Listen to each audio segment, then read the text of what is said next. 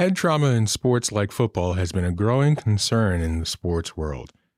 This has been partially fueled by the discovery of chronic traumatic encephalopathy, otherwise known as CTE, a progressive brain disease resulting from too much head trauma. There have been numerous studies on the effects of head trauma in sports. For Dr. Kei Kawata, a professor in Indiana University's School of Public Health, a $3.1 million grant he received in 2020 has enabled him to study the effects of subconcussive head impacts that do not cause symptoms like headaches and light sensitivity, on local high school football players from Bloomington High School North, Bloomington High School South, Edgewood High School, and Mooresville High School. According to Dr. Kawata, awareness of CTE began when Dr. Bennett Omalu published a paper on his findings with Pittsburgh Steelers football players. That was in 2005. Since then, close to 300 cases have been published and more have been diagnosed. When CTE first began to get exposure, it was feared that every athlete who played football had it. However, Kawata explains that that is not the case. So, the earlier study have tested on so many athletes who were concerned about maybe potential CTE. That's why they donated their brain, or family members donated their brain. But the truth is, those brains were biased in a way that it's deemed to find something wrong because parents and the spouse are concerned already. Something was going on with that person, including those healthy aging NFL retired football players, not just NFL, but the soccer players and the war fighters. They're healthy aging, die normally, and we don't see any CTEs. So the CTEs, we don't know the proportion, exact proportion of how many of professional athletes experience CTE. So that's one thing, we should get that out of the way. So it's not like 100% of athletes will sustain that. But another important thing that we know is those repetitive exposures to head impact, whether that's a concussive force or a subconcussive force, they do play a big catalyst to this progressive neurodegenerative condition. That's kind of a common sense as well. If you hit your knee with a brick wall so many times, 1-2 hits, I think you can take it. But if you hit repetitively every time, even though that's very mild, the knees start to bruise. The bruising becomes very chronic, and a chronic inflammation hits. Same thing really happens for the brain as well. So the mechanism has been elucidated, so uncovered lately, that those micro stress repetitively without enough rest, that can set the stage for early onset of this type of neurodegenerative condition.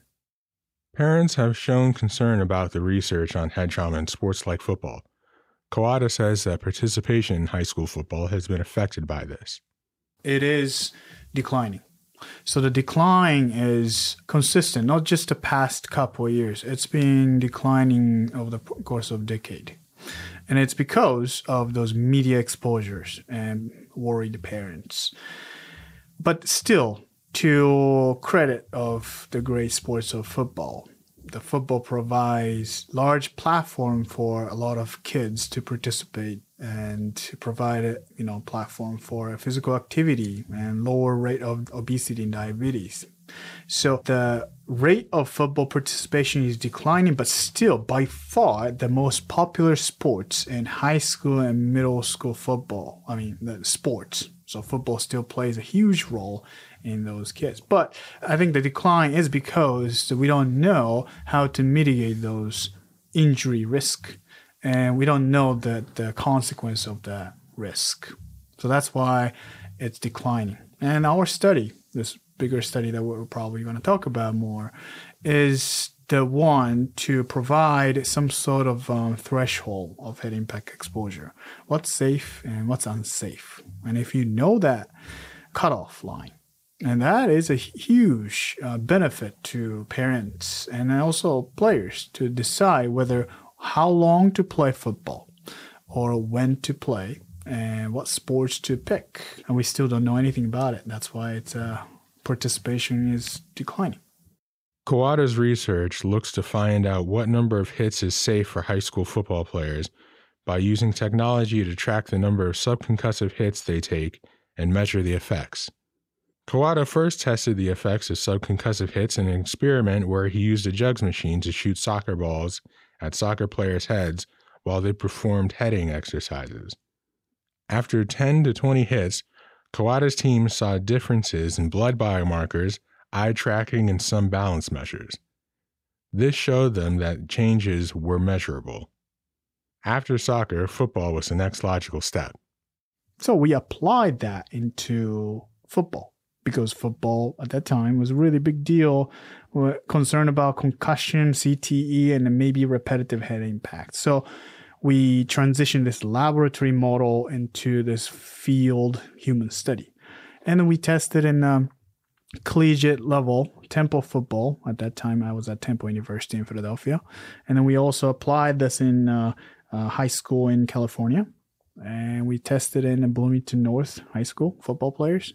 We had a sequence of data pointing to the very one single concept that if you sustain repetitively for a long time, many hits, all the functions that we test in blood biomarkers are synchronously getting worse. But not to the point of severe concussion or a car accident head trauma. It's not that bad. But it's just throughout the season, if you sustain that many head impacts, like 600 hits, sometimes 1,000 hits, and we've seen the decline in some of the neurological functions and the biomarkers. And then that made us propose an idea that, this is a bigger problem. And it's not just a single high school or single college football players can solve this. So we proposed a bigger study to the federal government, NIH, National Institutes of Health, proposing multi-site study. And in order to study how many hits are okay and how many hits are not okay, we did have to propose multi-site. It's not just a single school because each school has a different culture and different racial diversity, different coaching philosophy. So we included multiple schools, end up with 4. There are different tools that Kawada's team uses when compiling data. One is a helmet sensor that tracks the frequency and magnitude of head impacts. There's also a patch that can be placed behind the ear to detect head movement. According to Kawada, the best tools they have are special mouth guards with 3 devices implanted in them. First, there is a sensor that detects when the mouth guard is in use. This prevents any false readings. Then, there is an accelerometer and gyroscope to detect the direction of the force applied to the subject. And then those 2 different sensors, accelerometer and a gyroscope, and then they can detect the linear head motion. That's something that linearly, left and right, and also diagonal. The gyroscope, that's something that can detect the rotational force. And everything so accelerometer has 3 axes, XYZ axis, and then gyroscope has XYZ axis to literally detect every direction of the force applied to and which direction that transmitted and how much of the force went to that direction.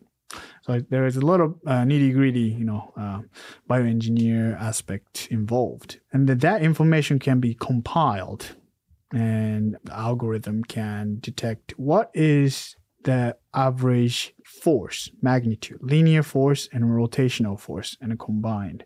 One subject is sustaining per head impact. We can quantify all that, and also direction of the hit. According to Kawada, there are factors that cause an athlete to be at higher risk for serious brain trauma. The frequency and magnitude of head impacts is the most obvious. The Centers for Disease Control and Prevention also published a study that found if a football player is younger than 14, they are at higher risk for brain disease down the line. Also, female athletes are said to be more affected by head trauma because their neck muscles are not as strong and stiff. Kawada talks about the kinds of effects he has seen while researching this topic. If you sustain a lot of head impact or really short time and you expose, say, 20 hits in a sequence in a matter of 5 to 10 minutes, that's really a lot of head impact in a short time. Then we have seen the chemical that came from the brain cells, which If you haven't sustained head impact, that chemical should have stayed inside of the brain cells. But that's expressed in the bloodstream. That means the trauma happens to the brain, and then blood chemical came from the brain, goes out of the brain, and then we can detect in the bloodstream. And that has been repetitively shown in the studies. And then neuroimaging data. So we use, not just us, but other scientists use advanced neuroimaging. It's not something much sensitive than CT or X-ray. So we can detect the microstructure of the brain cells. And for that, we can start to see the really subtle difference or subtle diffusion of the brain cells. So microstructural damage, you can imagine, happens once you sustain head impact consecutively for long term. Long term can be, as short as a couple weeks to one season. We're connected to multiple seasons, but that's one of the first initiatives. So we don't know the multi-season effect much, but we're going to find out. The study Kawata's team is conducting has just finished its first year. He did say that there is a correlation between practice intensity and the amount of head impact exposure. This head impact has been demonized a little bit, and I agree it's not a good thing to sustain a lot of head impact. So NCAA has reduced or prevented two-a-day. There's no two-a-days anymore in college football. And then they also minimized the days of preseason training camp from 29 days, used to be, and to 27 days. That right there was a little bit confusing result. So 29 days to 27 days, cutting 2 days of training camps. Maybe you might think it's just 2 days, but that 2 days, it's a big time. It's a big loss for a lot of teams. You have to prepare for the actual season. But that was to minimize head impact.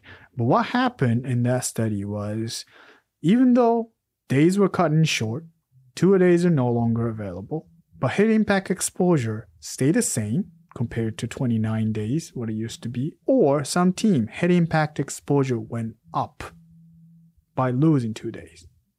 What happened was probably coaches and the team itself, they're losing days, so we got to intensify each practice so that we can get ready in the shorter time that's available. And then so the head impact exposure went up. So that was exactly opposite of what NCAA wanted. And then we were thinking, well, this is not a good thing. It's not a good policy. What are we missing? What's missing is we're not regulating what's inside of the practice. So we can cut down the days of the practice, but unless you cut down or scoping into each practice drill, you're never going to be able to cut down head impact exposure. According to Kawata, the purpose of the study is to learn how many hits are safe and how many pose a danger to players.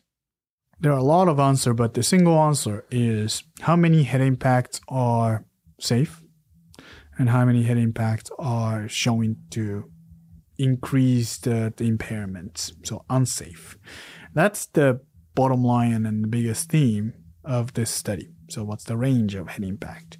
If we know the range, we can stop or slow down certain participants or certain athletes, just like a pitch count in the college and Major League Baseball players. 100 pitch, that's kind of the cutoff line. And then that's to preserve their shoulder and then keep the health of the players. Same thing will happen eventually, and hoping that this study will be part of the big policy that's going to be applied in the future. Until there is more knowledge about the effects of head impacts, Kawata recommends limiting exposure as much as possible and getting plenty of rest after exposure.